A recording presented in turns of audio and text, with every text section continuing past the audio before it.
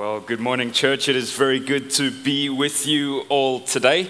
Happy Mother's Day to you. And I say that knowing full well that there will be a variety of experiences of Mother's Day in and amongst all of us.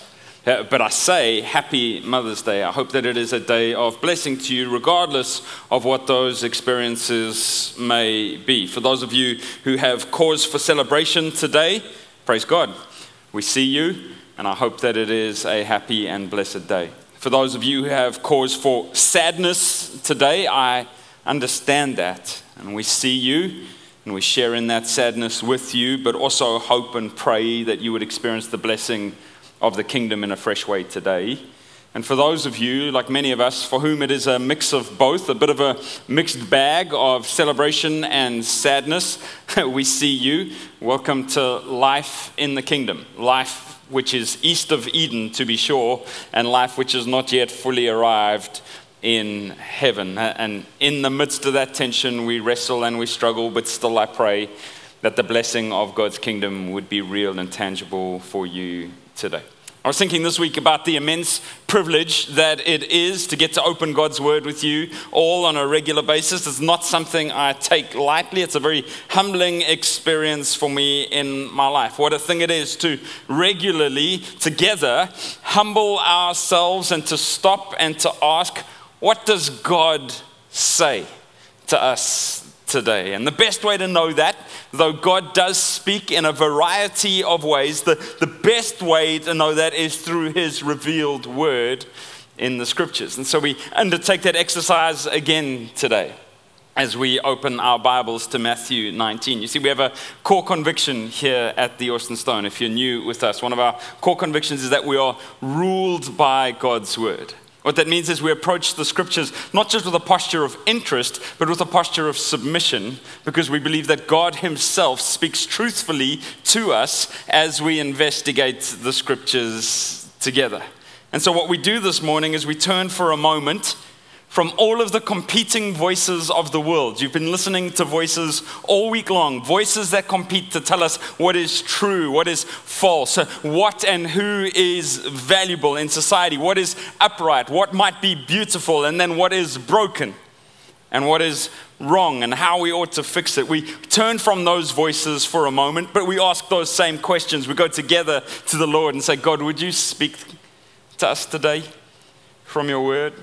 And he does. And so that's what we're doing. As we crack the spines of our Bibles again, we turn to the Gospel of Matthew, an account of the life of Jesus that we are becoming very familiar with in our prolonged week-by-week study. Now, I'm pleased to let you know that we're actually entering into the final turn of our study of the Gospel of Matthew. But as I sketched it out over the last week, that means it's only going to take us 18 more months or so. But it is the final turn. It's a long turn and into a headwind, but it's the final turn. I promise you, we're making an approach. I love the adventure. I know we joke about how slowly we go, but I love the adventure of giving God lots of room to speak through his Son and by his Spirit as he reveals his Son in the Word. So all of that said, Matthew 19:30 is where we will be. Here's the context, and yes, context matters, it always does. Jesus has turned, he's headed towards Jerusalem, where he knows he will suffer and die at the hands of unjust rulers. He's made that abundantly clear to his followers. On the way, he's given some of his hardest, but some of his most beautiful teachings of what it looks like to live a true life in the kingdom. He has told us, hey, in the kingdom, we pursue sinners who sin against us. We don't just live and let live. When your brother sins against you, you go and tell them their sin. And if they don't listen, you bring some others. And if they still don't listen, you tell it to the church. Why? It's loving to pursue the lost and to bring them home into Christian community. In the kingdom, then, when people repent, he went on to say, we forgive them. To what end and to what standard? Well, as Christ has forgiven us. And so he forgives them every time when they turn. Is it 7 times? No, it's 70 times 7 times. It's an infinite number of times that we allow sinners to turn and to repent, and we forgive them. In the kingdom, we honor the covenant relationship vows that we take. We looked at this a couple of weeks ago, and we do all we can to not break those. We take the promises we say before God very seriously, and we don't want to get in between those promises. And then last week, we looked at this remarkable truth of kingdom life. In the kingdom, it's back to front in terms of ease of entrance. In the world, the rich get in easier. They get to cut the line into all of the most important rooms. In the kingdom, the rich have the hardest time getting in.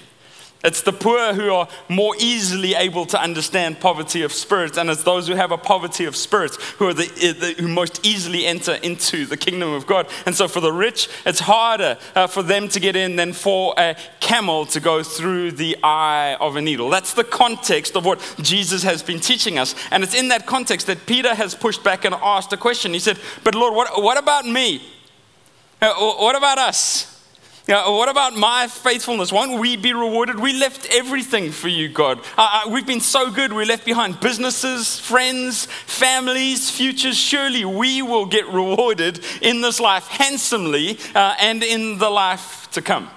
And what we see here in this text is Jesus' response, his continuation of his response to Peter. He said, last week, he said, yes, Peter, in the age to come, you will have rewards waiting that you can't fully comprehend. But I really need you to get something into your heart and mind if you're going to ask the question, continue, what about me, God? Will you give me what I deserve? Will you give me what I have earned through my following of you? Here's how Jesus responds. He says, but many, verse 30, who are first will be lost. So be careful to stand in the front of the line for reward, Peter. Because many who are first, they'll be lost. And the last, first. Now, Jesus says this exact phrase twice in 17 verses. Now, if you study just kind of literary constructs and how teachings are put together, that's an important structure for us. And he wedges a parable right in between this repeat statement. He's doing something when he does that. He's telling us, hey, the point of the parable that you're about to read, I've already told you what it is. And so we don't need to scratch our heads when we read the parable today and ask, well, what on earth does that mean? Because when you read some parables, you're like, that's made it worse. Not better, Jesus. I don't live in an agrarian society, so I'm not really sure what you're saying right now. Well, Jesus is going to say, I'm going to give you the ending. I'm going to give it away. I'm going to tell you what it is. Then I'm going to explain it with a parable. And then I'm going to tell you again, dum-dums, all right? That's what he's saying to the disciples, not you folks. You're so enlightened and so smart. We only need to be told things once by our Lord. But the disciples, they were struggling, right, to get this. And so he's going to tell them twice this phrase, many who are first will be lost. And the last, first, right? Before we read it, I think it's important to note some of the things that I think Jesus was preparing Peter and the disciples for. You see, this isn't the first time that Jesus has taught them this lesson, not by a long shot. But the disciples' alarm at Jesus' interaction with the rich young ruler and Peter's questions about rewards in this life for his obedience reveals that they still don't get it. And Jesus needs them to get it because he knows what lies ahead of them. What lies ahead for Peter? Why does he need to get this lesson? Because Peter's going to, at times in his life, question if God is being fair with him and with the other leaders of the early church. Why? Things are going to happen that are going to be so confusing to him that he's going to need to come back to this lesson and remember. He's going to need to be reminded. They're going to need to gather around in their group and go, no, remember, Peter, Jesus said last first, first last. Oh, okay, I get it again. Yeah. What lies ahead of him? Well, they're going to see Jesus treated as the last. They're going to see him treated as the least. And so they're going to need to remember his kingdom teachings as they watch him suffer and die. They're going to see Gentiles and pagans brought into the kingdom of God and granted a grace and dignity in the early church that none of them saw even as remotely possible. Now, friends, you must remember that these are a bunch of Jewish men following Jesus in a Jewish context with a Jewish worldview. And the last thing they expect, to be honest, is for a bunch of pagans and Gentiles to be brought into the covenant people of God. And yet it's going to happen. And Peter's going to need to remember they were the last. Now they're the first. We were the first. Now we're the last. This is how the kingdom of God works. If you've read Galatians chapter 2, and if you've read the book of Acts, you know that Peter is going to struggle with an understanding of the Gentiles receiving the same grace that the Jews had received from Jesus. He's going to need to remember this lesson.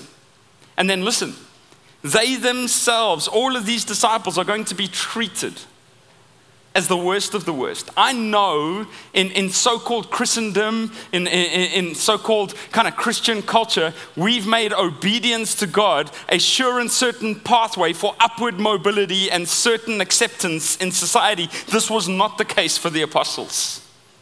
None of the apostles receive acclaim for their faith, reward for their service, or wealth for their faithfulness to Jesus. None of them.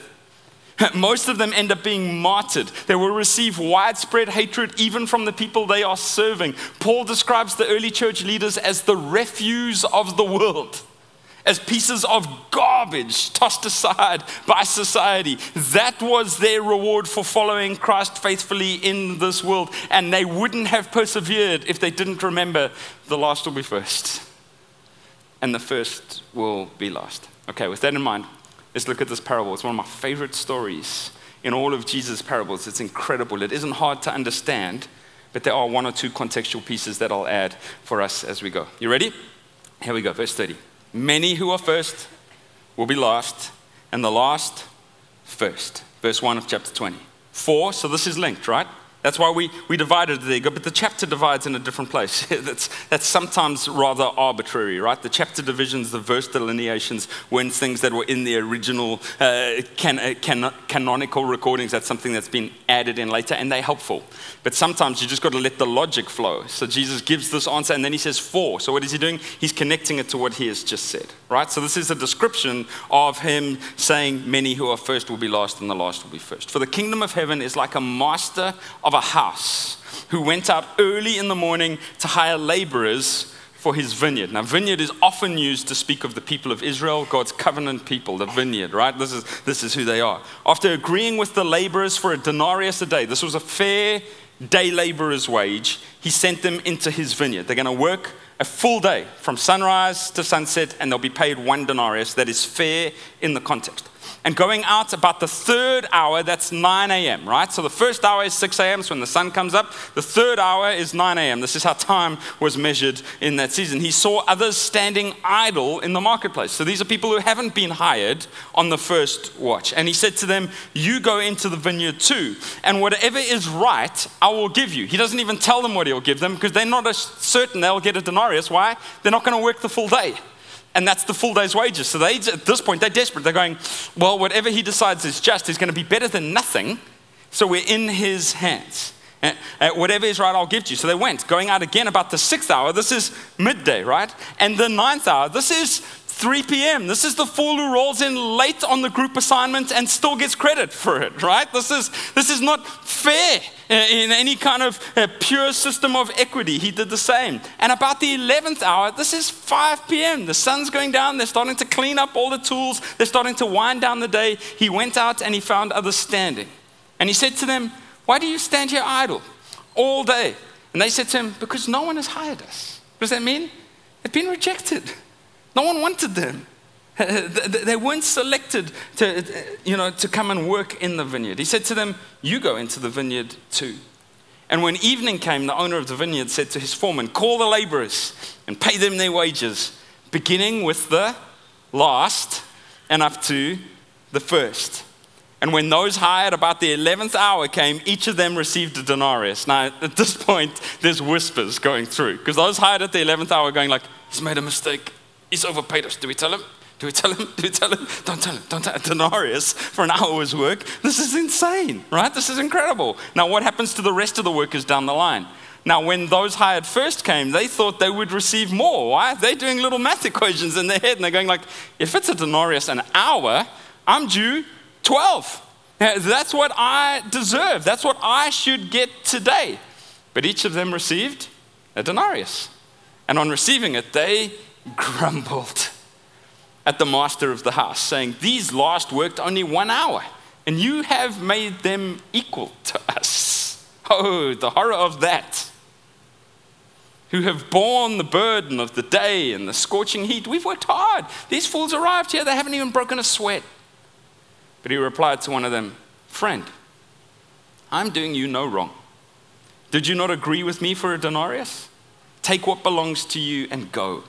I chose to give to this last worker as I give to you. Am I not allowed to do what I choose with what belongs to me? or do you begrudge my generosity? So, the last will be first, and the first will be last. My mom likes to remind me of the fact that I was a very cute toddler. She said I was a very content little boy. It's hard to imagine now, right? Because I'm kind of a mix between melancholy and angst. When I think of the past, I'm melancholic and sad. When I think of the future, I'm full of angst and I'm sad, right? And so I'm a great hanger. I'm a lot of fun at a party. It's not my fault. Generation X, grunge music, all of that stuff kind of shaped my worldview. But I'm not like the most kind of happy-go-lucky sort of guy. And I'm working on it, right? I'm trying to have the hope that comes from the kingdom of God that should actually be part of all Christians' experience. My mom says when I was a little guy, I was super happy. I was the third born son in the Lester family. So I've got an older brother who's 8 years older than me, and then I've got another brother who's 4 years older than me, and then there's me, and then there's my younger sister, and then we had another younger brother who grew up with us as well in our house. And so there's 5 of us. I'm slap bang in the middle, number 3, right? Now, the third kid is most likely to be a psychopath, right? And the reason for that is they're kind of left to their own devices. You kind of figure it out. The first kid, you're super anxious. Second kid, you're like, well, we didn't break the first. Third one, you're like, I don't know. Where is he? I've got no idea. And at this point, my parents really wanted a daughter. They've told me that. And then on the third try, they were like, so now we have to have another one. Well, what do we do with this one? I don't know. Just let him kind of roam the streets. And so that's kind of what I did. And I was pretty content, except when anyone else was getting something, I had a repeat phrase. It was my first string of 3 words that I strung together, and my mom said it was the most common phrase I used in their home. And it was this: what about me? What about me? And so when my brothers got something, I was like, what about me? My mom said I was so dumb that I didn't even realize sometimes it was discipline being dished out, right? I just saw attention. And so sometimes my brothers were being disciplined, and I'd be like, what about me? And my dad would be like, all right, okay, line them up. But I was just so obsessed with what was happening to other people, and would I get my fair lot? Now that's quite cute when you're a chubby little kid crawling around on the floor. It's not so cute when you're an adult, right? And yet, it is one of the defining phrases of my life. I can be content in my lot until I start to look around at what other people have. And then the fundamental question that bubbles up in me, not just in my human interactions, but in my interaction with the divine too, is, but what about me? Are you being kind to me? Am I getting what I deserve? Are you being fair with me? Is life working out for me? This is the fundamental question that Peter has asked Jesus, and Jesus answers him with this parable. What about me? Jesus goes, well, the last will be first, and the first will be last. So careful about wanting to be first. 3 observations from this parable today as we constantly ask God, what about me? Are you being fair with me? The first observation is the kingdom of heaven has a different economy of value. The second is our response to that economy determines our contentment. And the third is our contentment is ultimately determined by our view of the king. Let's go through them quickly. The first one, the kingdom of heaven, this is what Jesus is describing, has a different economy of value. Friends, there's so much cultural and historical context going on in this story. It makes it difficult for us to easily and readily grasp the full weight of Jesus' point.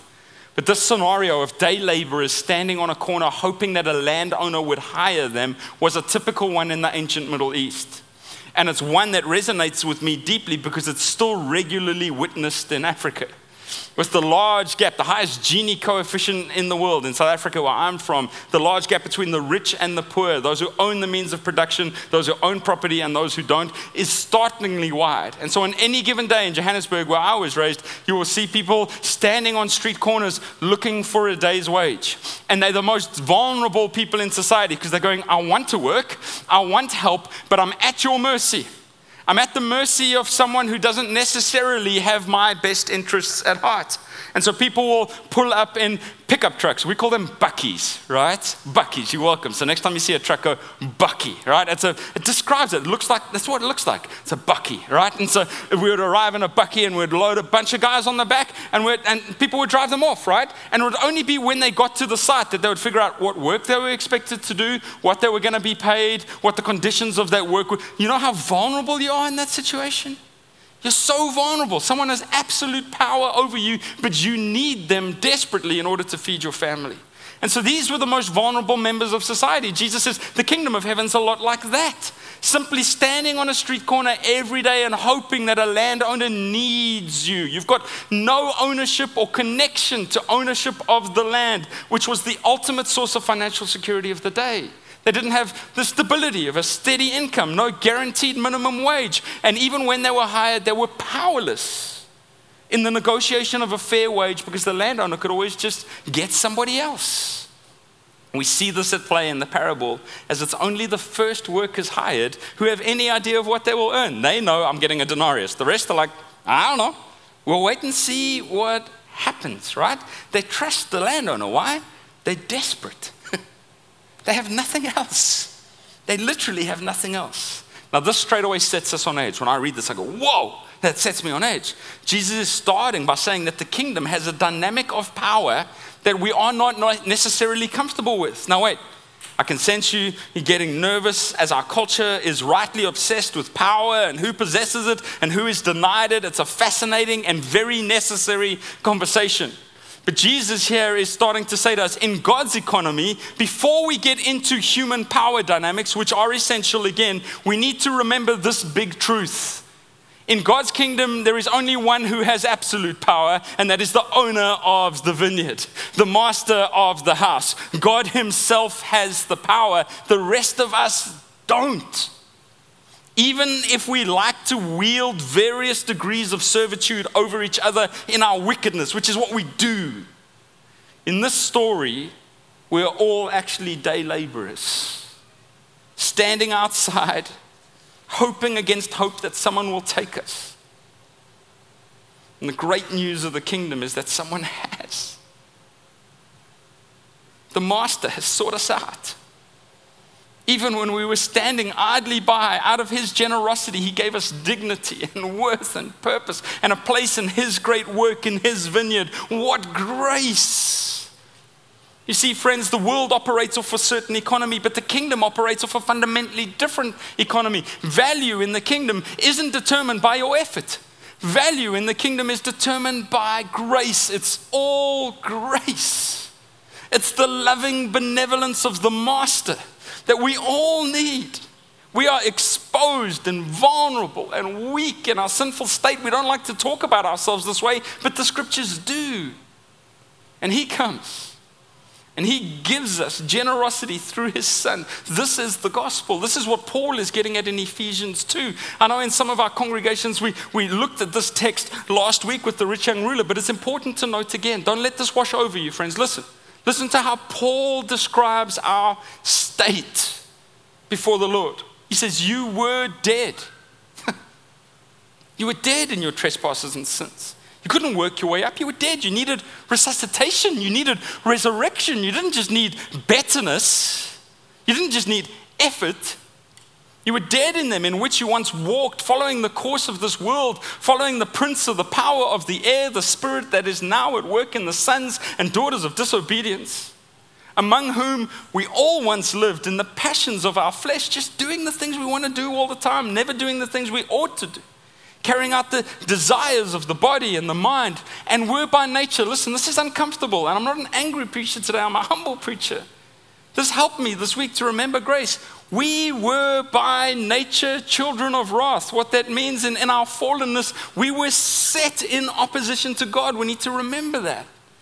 Like the rest of mankind. And then one of the greatest phrases in all of Scripture, but God. Remember your estate. Remember your powerless base. But God, being what? Rich in mercy, because of the great love with which he has loved us, even when we were dead in our trespasses. What did he do? He made us alive together with Christ. It's by grace. It's by grace. It's by grace you have been saved. And even more, has raised us up with him and seated us with him in the heavenly places in Christ Jesus. Why? So that in the coming ages, he might show the immeasurable riches of his grace in kindness towards us in Christ Jesus. Paul goes on to say, listen, therefore you must not boast. Why? You've been saved by grace. You're a desperate day laborer standing on the corner in the 11th hour saying, will anyone take me in? And the master said, come and enjoy the dignity and the blessing of this vineyard. I will overpay you. It's so much because I see you and I value you and I want you as part of my kingdom. Friends, we must start with poverty of spirit. Understanding who we are.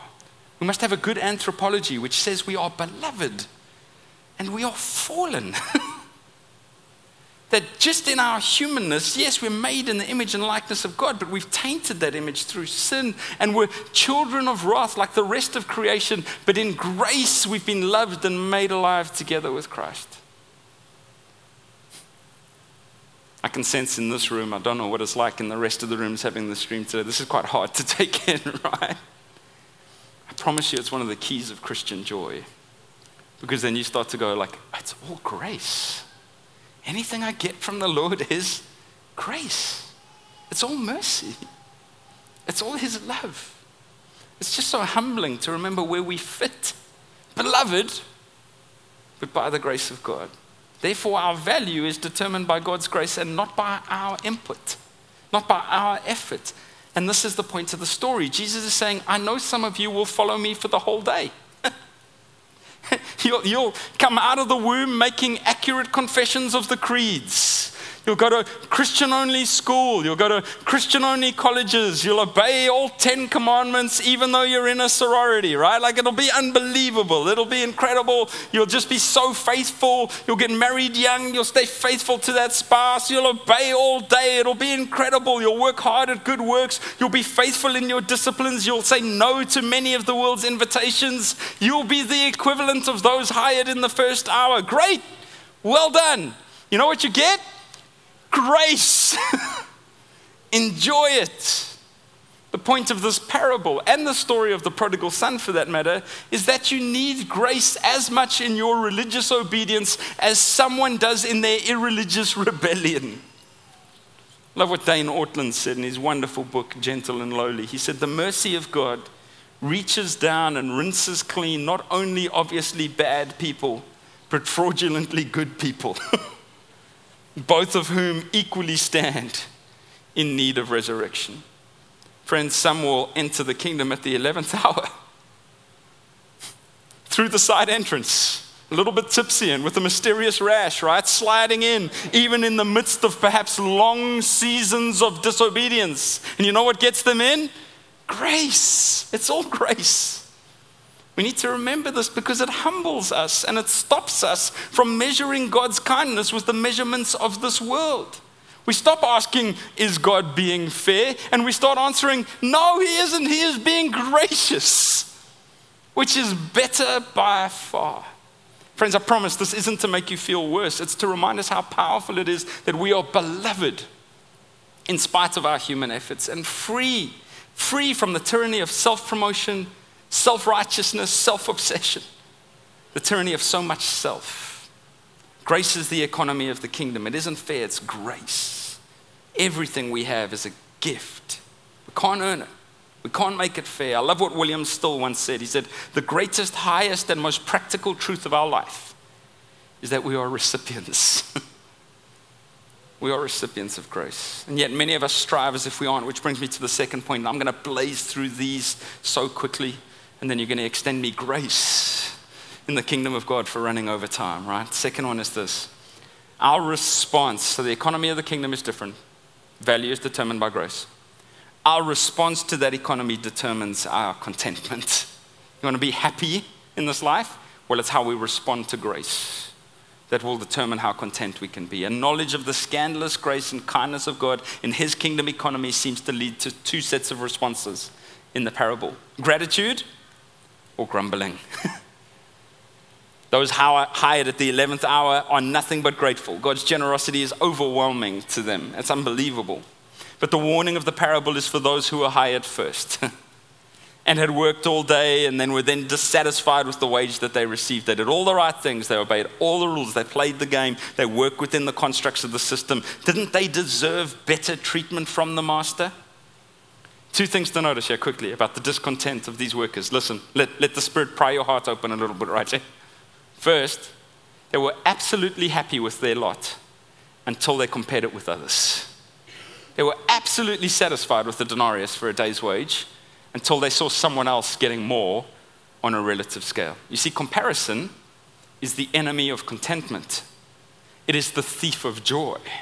It is the destroyer of happiness. The first time that there's any unhappiness with the arrangement is when they see those who only arrived at 5 p.m., when all the work has already been done and they get given a full day's wage. Suddenly, the denarius that made them happy before now seems cheapened.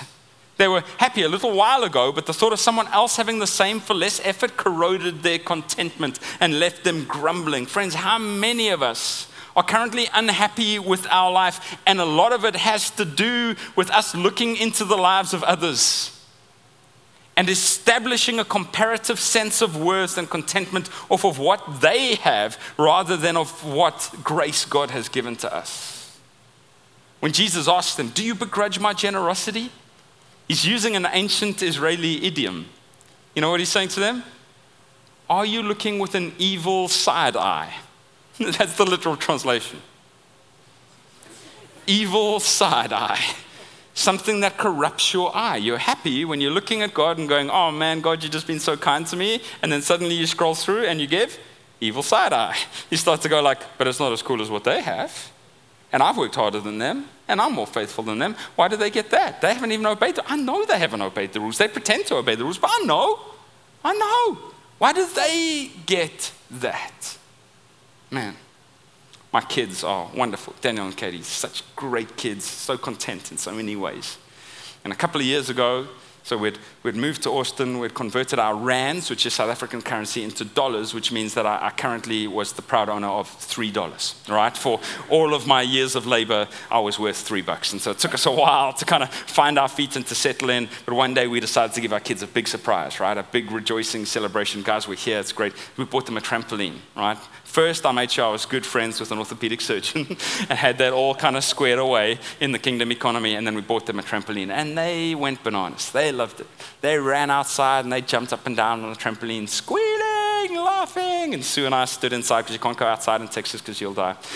So we stood inside and we looked out and we were like, aren't we doing such a fantastic job? Look at our content little children, right? They don't realize we only have $3 and we borrowed $400 to buy this trampoline. Thus, the American lifestyle has begun. And so we watched them jumping up and down. And suddenly I see them start to peer over the fence of the neighbors. And the jumps get a little less excitable and they start calming down. And then Daniel starts to climb up the side to look over the neighbor's fence. And Katie's trying to climb up on him. And they come back in and they are furious. Katie's got a double teapot stance going on. She is mad at us. And I go like, what's wrong, Nunu? What's happened? She goes, the neighbors? I'm like, yeah. She goes, they have a pool. Their contentment with the trampoline was short-lived because the trampoline allowed them to jump up and see the neighbors had something we didn't have. They thought the trampoline was awesome until they considered the possibility of a pool, right? I'm counting my $3 and knowing that I owe $397. I'm like, I can't swing this one, guys. We're just going to have to climb over the fence late at night and swim in their pool unbeknownst to them. This is the only way I can solve this problem. Content until they looked over someone else's fence. Happy with their lot until they compared it with someone else. Friends, comparative-based worth and joy is nowhere to live. Spurgeon once said, "Oh, beloved, take heed of comparing yourselves with others. For this is not wise. Come to Christ and look at him. And then your faults will be apparent. You'll realize it's just grace." Secondly, let's notice about these friends. They moved away from grace and started to believe that reward was the result of effort alone. They weren't just unhappy with what they had gotten, they were unhappy with what they had given in order to receive what they had. They said, we have borne the burden of the day and the scorching heat, and I get it. Friends, some of you think you deserve better from God than what you're currently getting. I prayed, but he didn't answer. Well, not in the way that I hoped. I stayed holy, but he didn't give me the companion that I wanted. I stayed faithful, but people weren't faithful back. I was humble and I was met with hubris. I worked hard, I made responsible decisions, but others are flying ahead of me in career and wealth.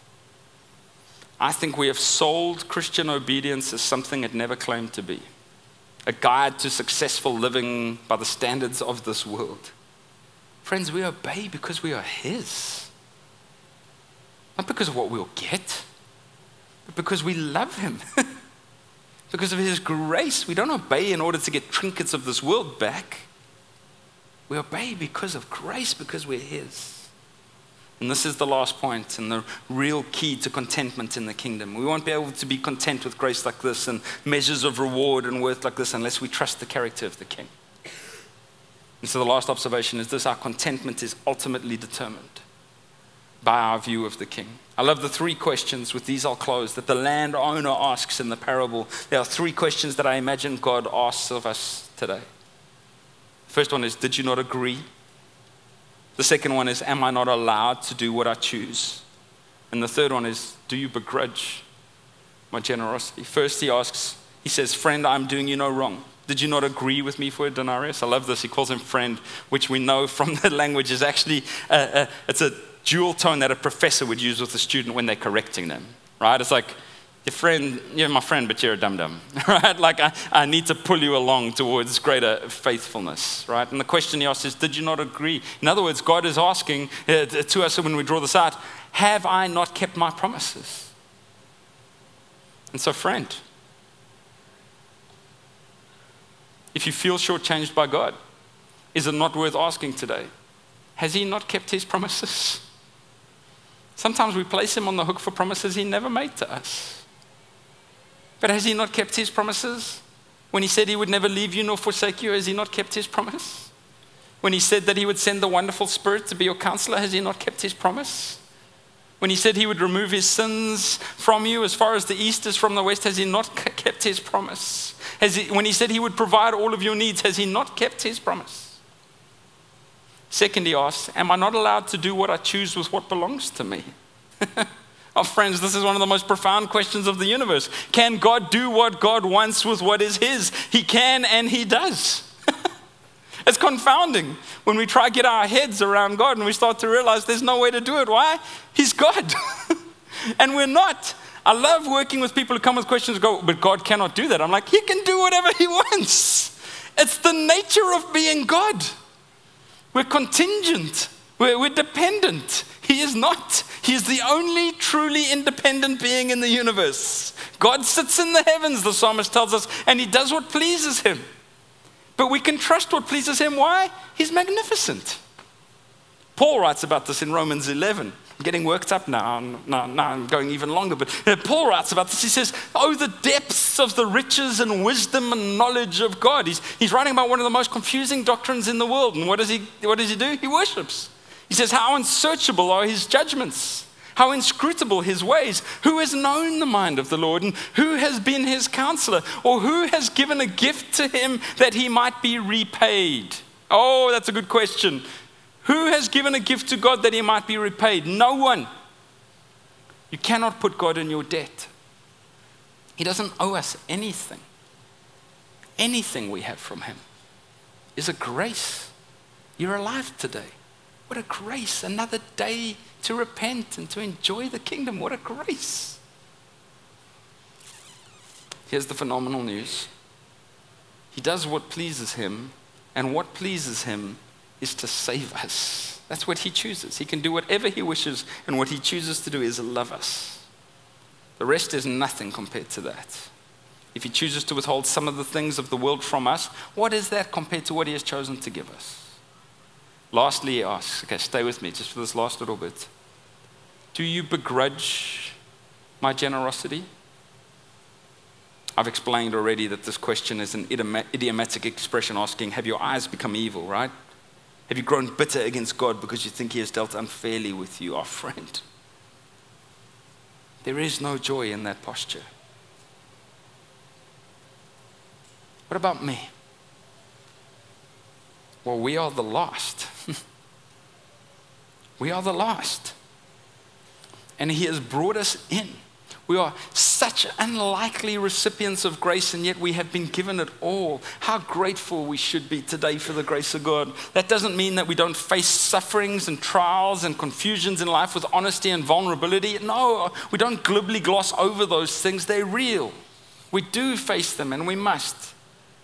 But we view even those things, listen, even those hardships, even those losses, we view even those things through the lenses of God's unbelievable grace.